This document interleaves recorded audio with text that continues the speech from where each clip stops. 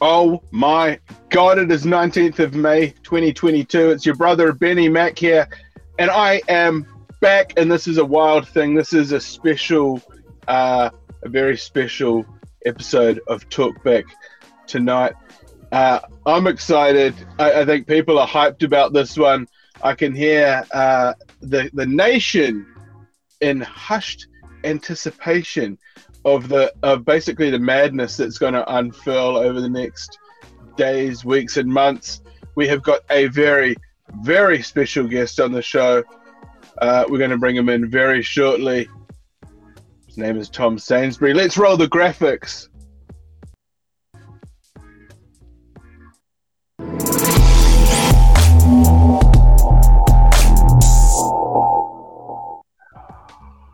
Oh, mate. Welcome on board to the Benny. show. I love your background. This is awesome. Oh, cheers, buddy. Welcome to the... Yeah, well, I mean, we might be able to get something going. You know, this is a virtual background, so, you know, it's just... It's wild. If you've ever been to Sweden, Benny, that looks just like the Stockholm Library. This actually is the National Swedish Library here, and I can tell you there's a lot of great information within these walls. So you've been to Sweden, have you? Yeah, I've been a couple of times. I spent like a couple of months there, just for pleasure, really. Like I was over there kind of writing and stuff, but I've just got a soft spot on my heart for Sweden and the Swedish people. Bloody awesome. What were you writing while you were over there? Because you're a bloody famous playwright, this, that, and the other, aren't you? I think nothing that's kind of seen the light of day.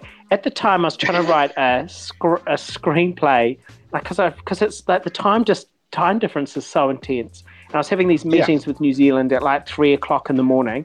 But I was trying to write a thriller that was basically, there was a TV show that came out recently called Years and Years, and it's basically just a typical suburban family, but when the world, like in the next 10 years, and kind of what's going on with it. So that was, I can't really do it now because Years and Years was so successful. Right, yeah, so it's sort of a family's journey into the apocalypse. You got it.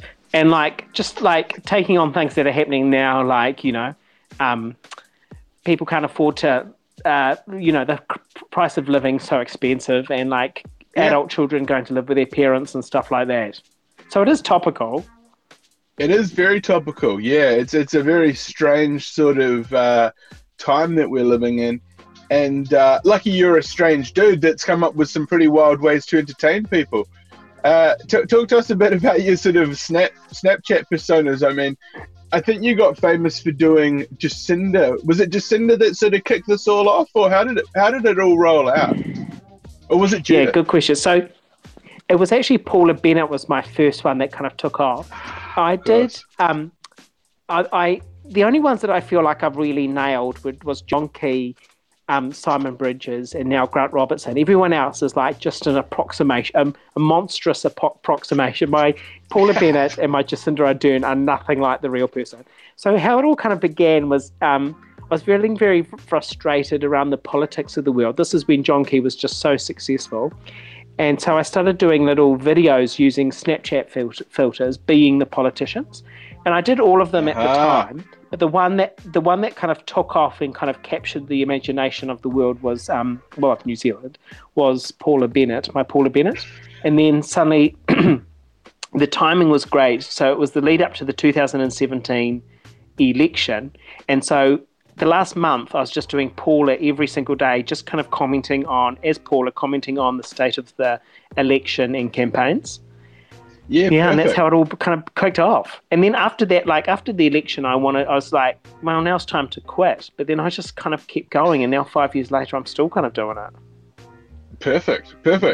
And I mean, as far as Jacinda and Paula goes, there was quite an iconic moment at the Vodafone Music Awards a few years ago, wasn't there? Yeah, so I came on as Paul.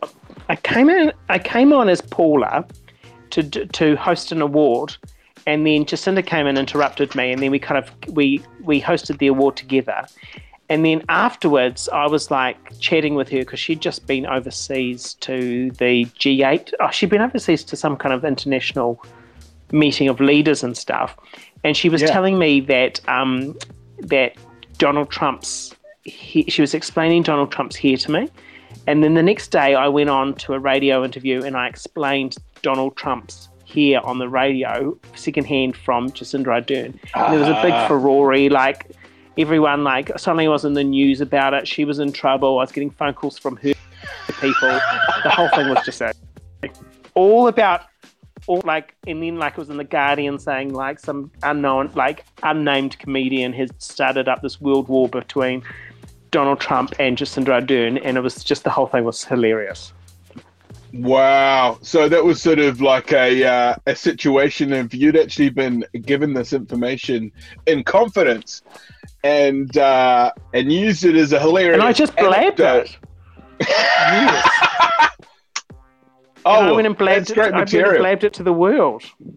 And then ever since then, because I was kind of friendly with Jacinda up to that point, and then after that, she kind of she's still lovely to me, but she's just, I've lost her confidence. Fair enough. I shouldn't be talking about what she.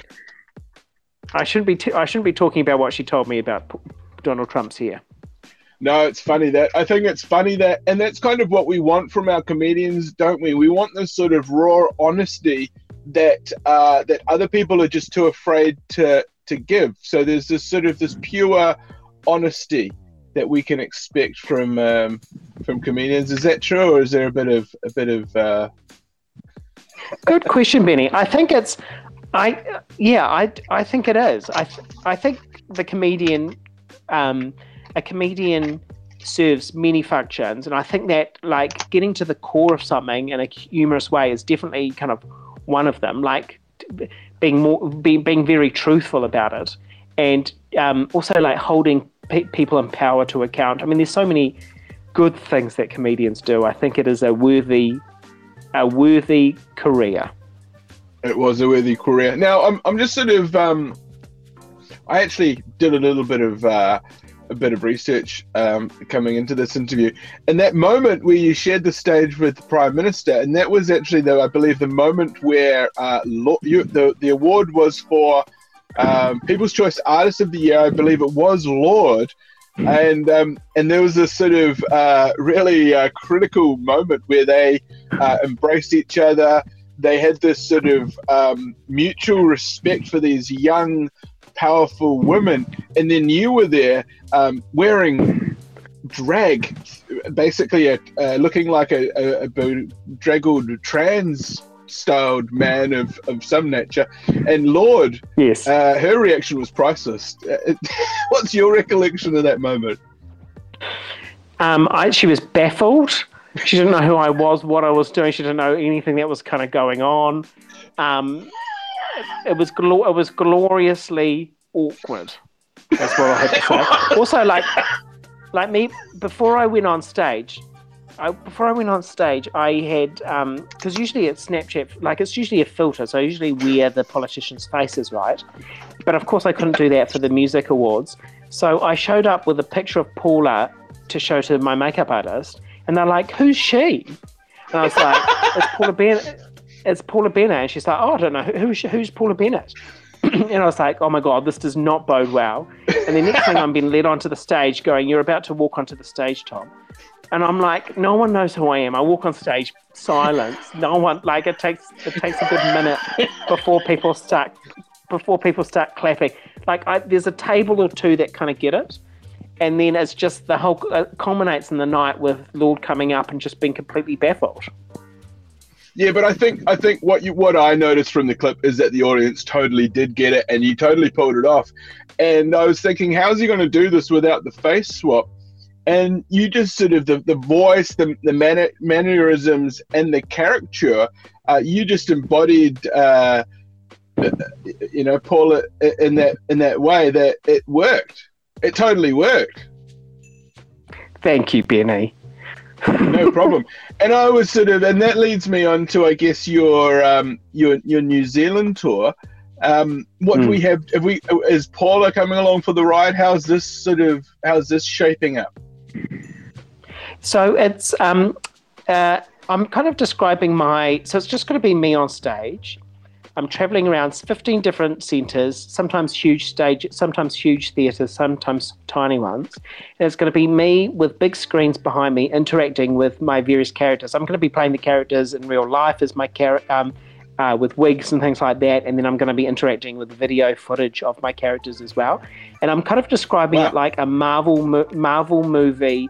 Like, I feel like multiverse, the term multiverse and stuff is in the zeitgeist at the moment. And for me, it's like it's the multiverse of the Tom Sainsbury brain and all come together in one storyline.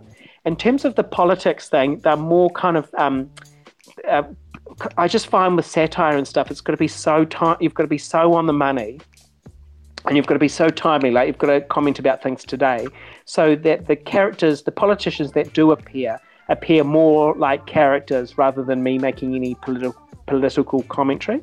So Simon Bridges is going to be there. I'm trying to squeeze in Paula and stuff like that, but it's more of a story of all my characters. Interesting. So there's going to be it's sort of some of the characters and some of the journeys that you've had and some experiences and a bit of a mixed bag.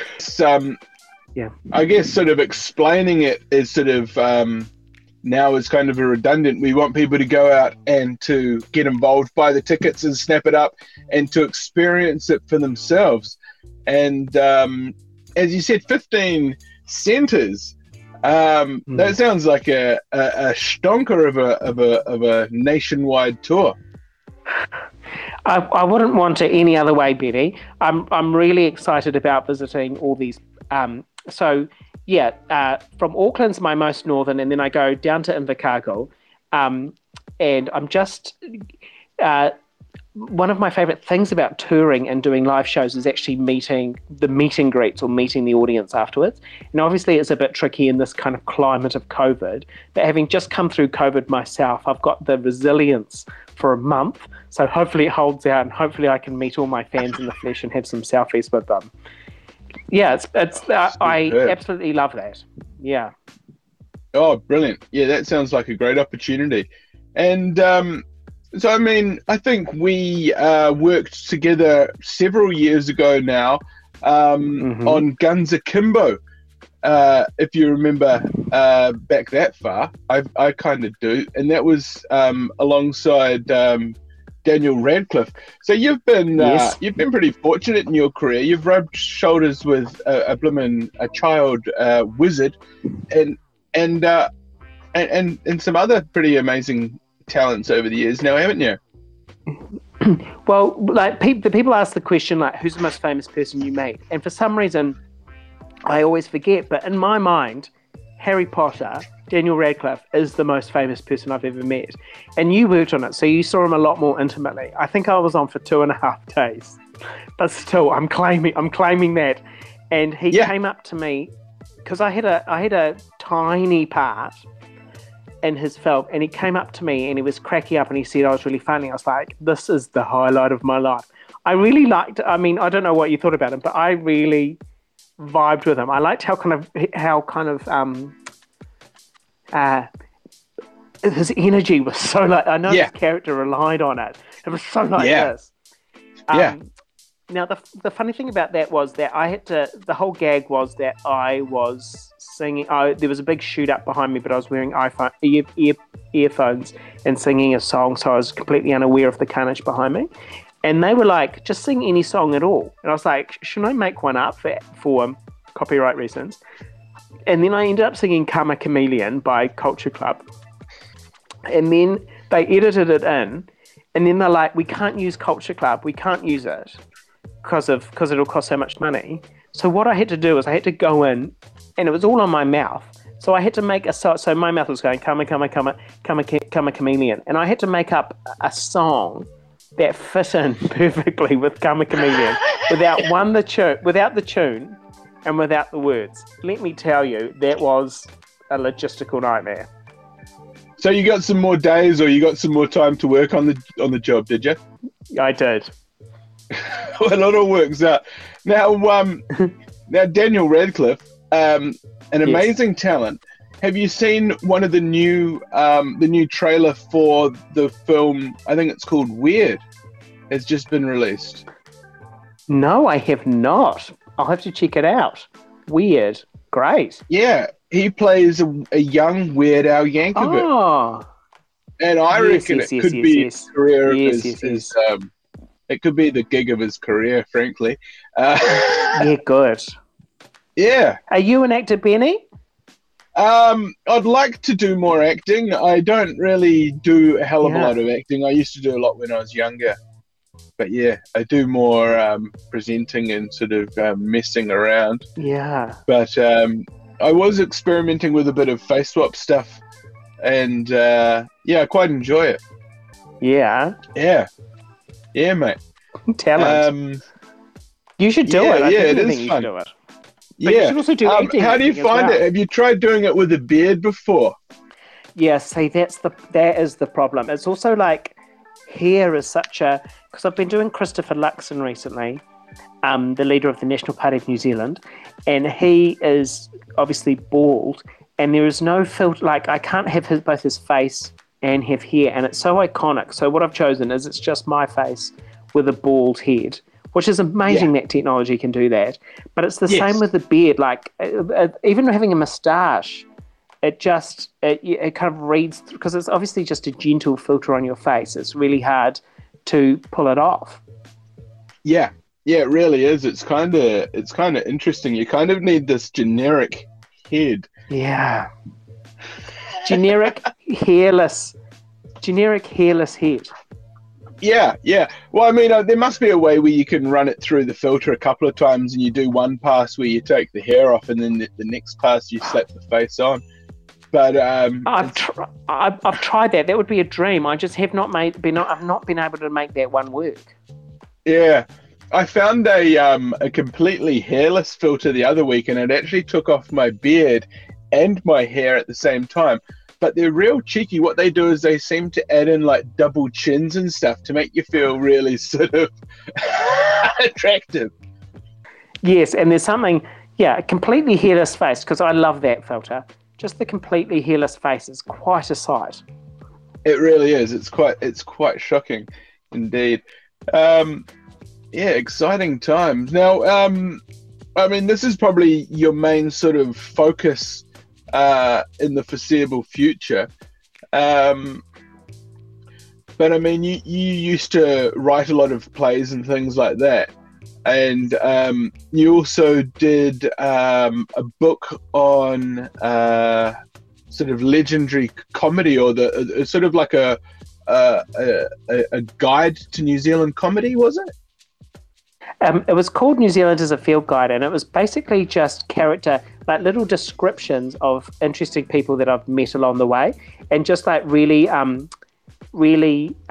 taking a psychological but also comedic kind of look at the New Zealand character and the people that are kind of here. And like, there were various findings that, I mean, humans are universal, but I was just trying to find the New Zealand flavour.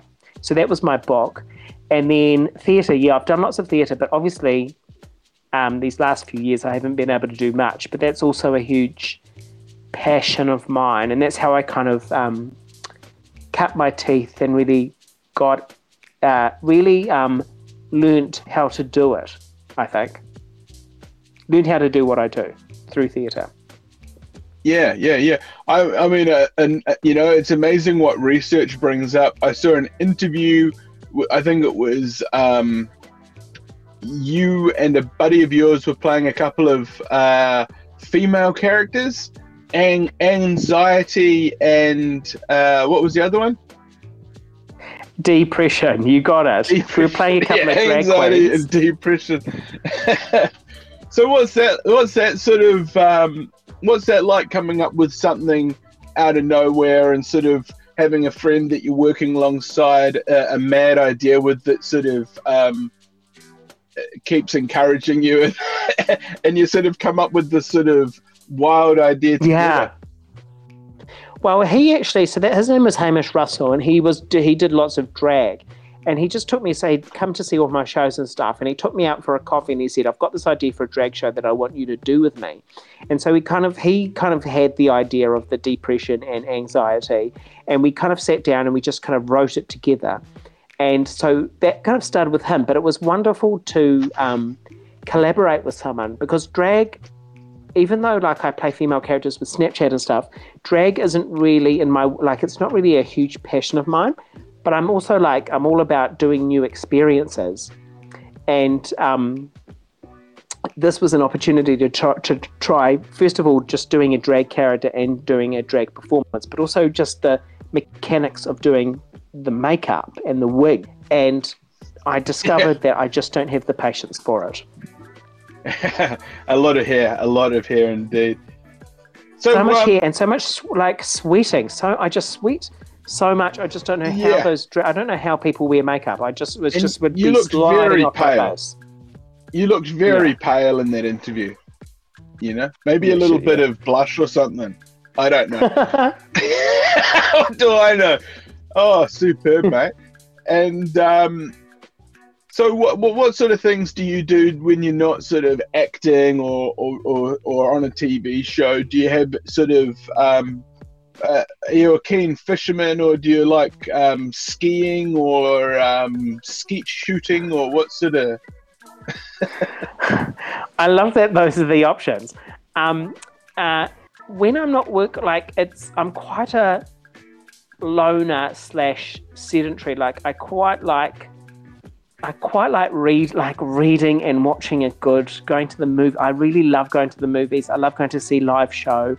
It's all kind of story based, so I'd love to just sit down and read a book. But if I was to socialize, I just love hanging out with people that are really good chatters, and just that's one of my favorite things, is just really getting past all the small talk and really getting into the deep stuff with someone. I really get juiced by that. I think I'm just really excited by character and psychology and things like that.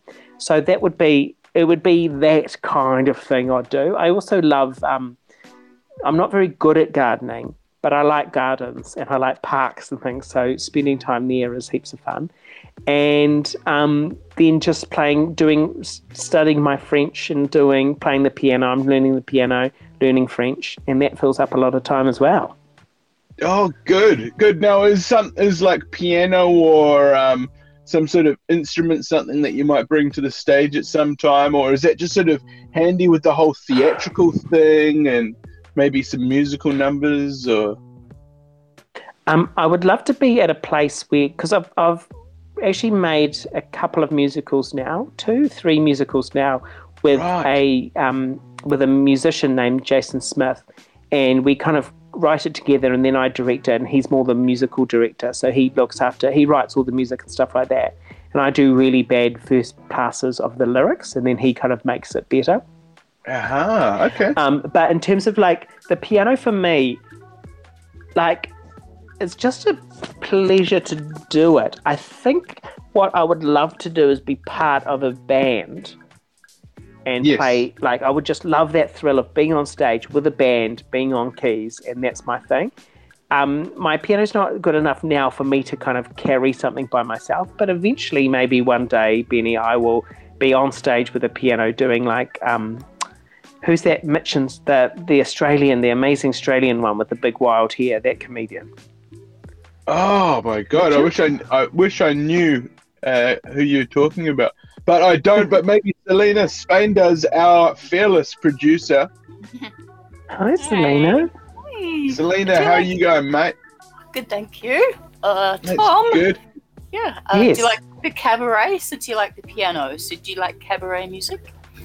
Oh yes, I. You know what? I am a fan. I haven't seen a huge amount of cabaret, but the ones that I've seen have been fantastic. It's a real kind of intimate showmanship, I think. Yeah. My question about film is one of my favourite films from a while back. It's getting old now. The Birdcage. Have you seen that, starring Robin Williams, Dean Hagman? Yes, I saw it back in the 90s. I loved it though. That's good, eh? Yeah, and So good. Since we were talking about theatre earlier, did you partake in theatre as a child? Yeah, good question. So it took me a few.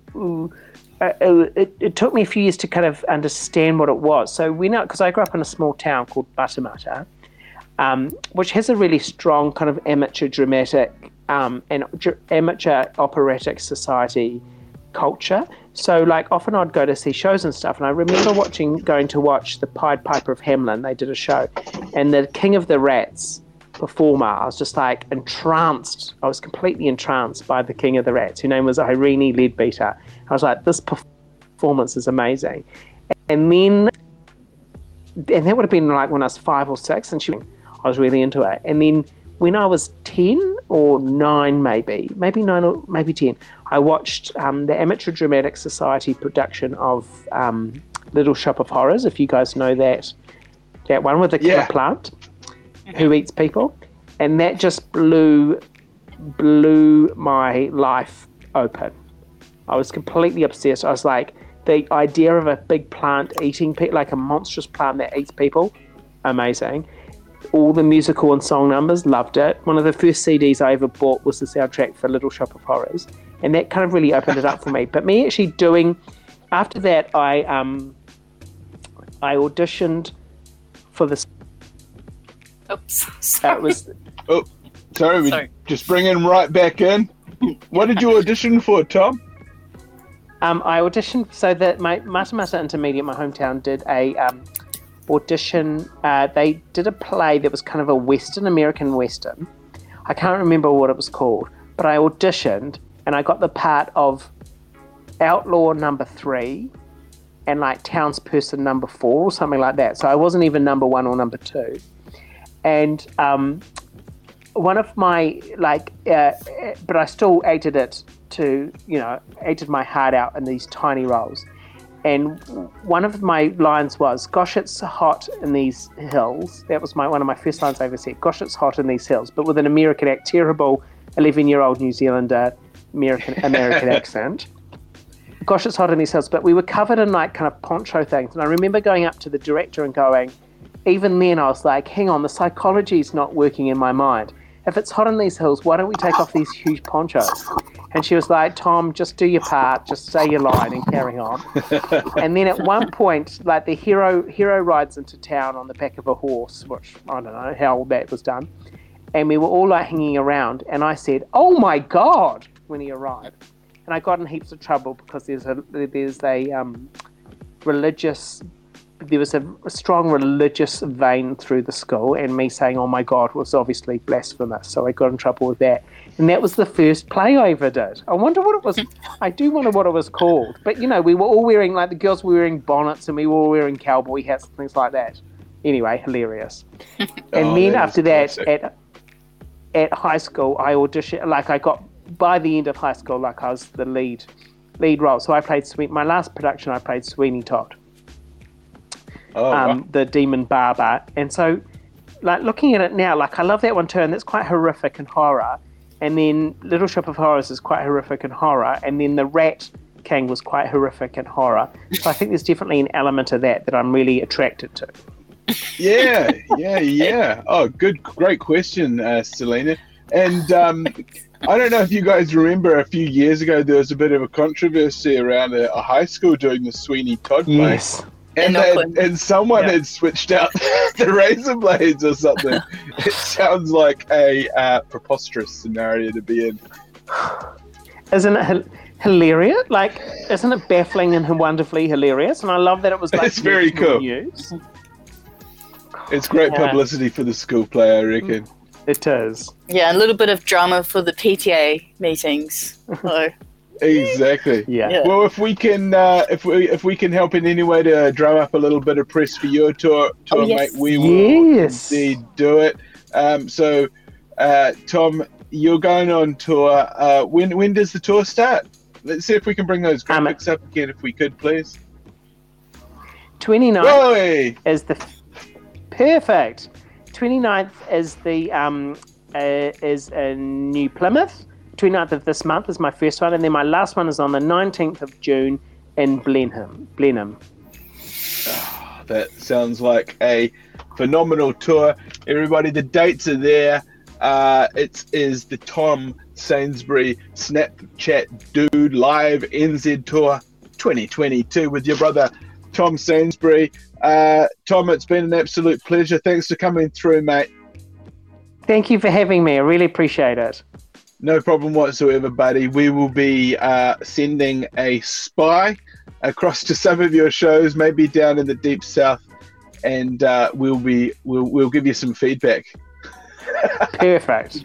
Cool. Thanks, Okay. Selena. Thank you, Tom. Thank you. Thank you. Bye. Awesome, Oh, wow. mate. So fun.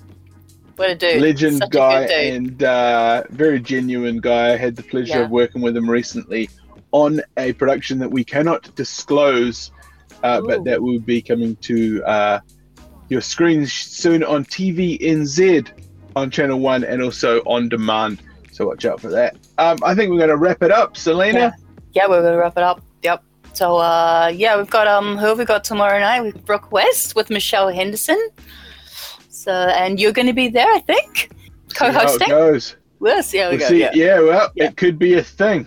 Right? Yeah. Everybody keep Yeah. your eyes peeled. It could be another exciting Yeah. show of Talkback Yeah. here on Also, quality. internet. Lots of quality shows coming your way. High quality. So, yeah. Okay, I'll just let you go. Oops, sorry. Sorry, Benny. You saying goodbye. Yes. Okay, well, I'm going to call it a night. We're going to wrap the show up. Thanks for tuning in, everybody. Freaking awesome. We hope you enjoyed it. And thanks again to Tom Sainsbury and Selena Span. This is another episode of Talkback for May the 19th.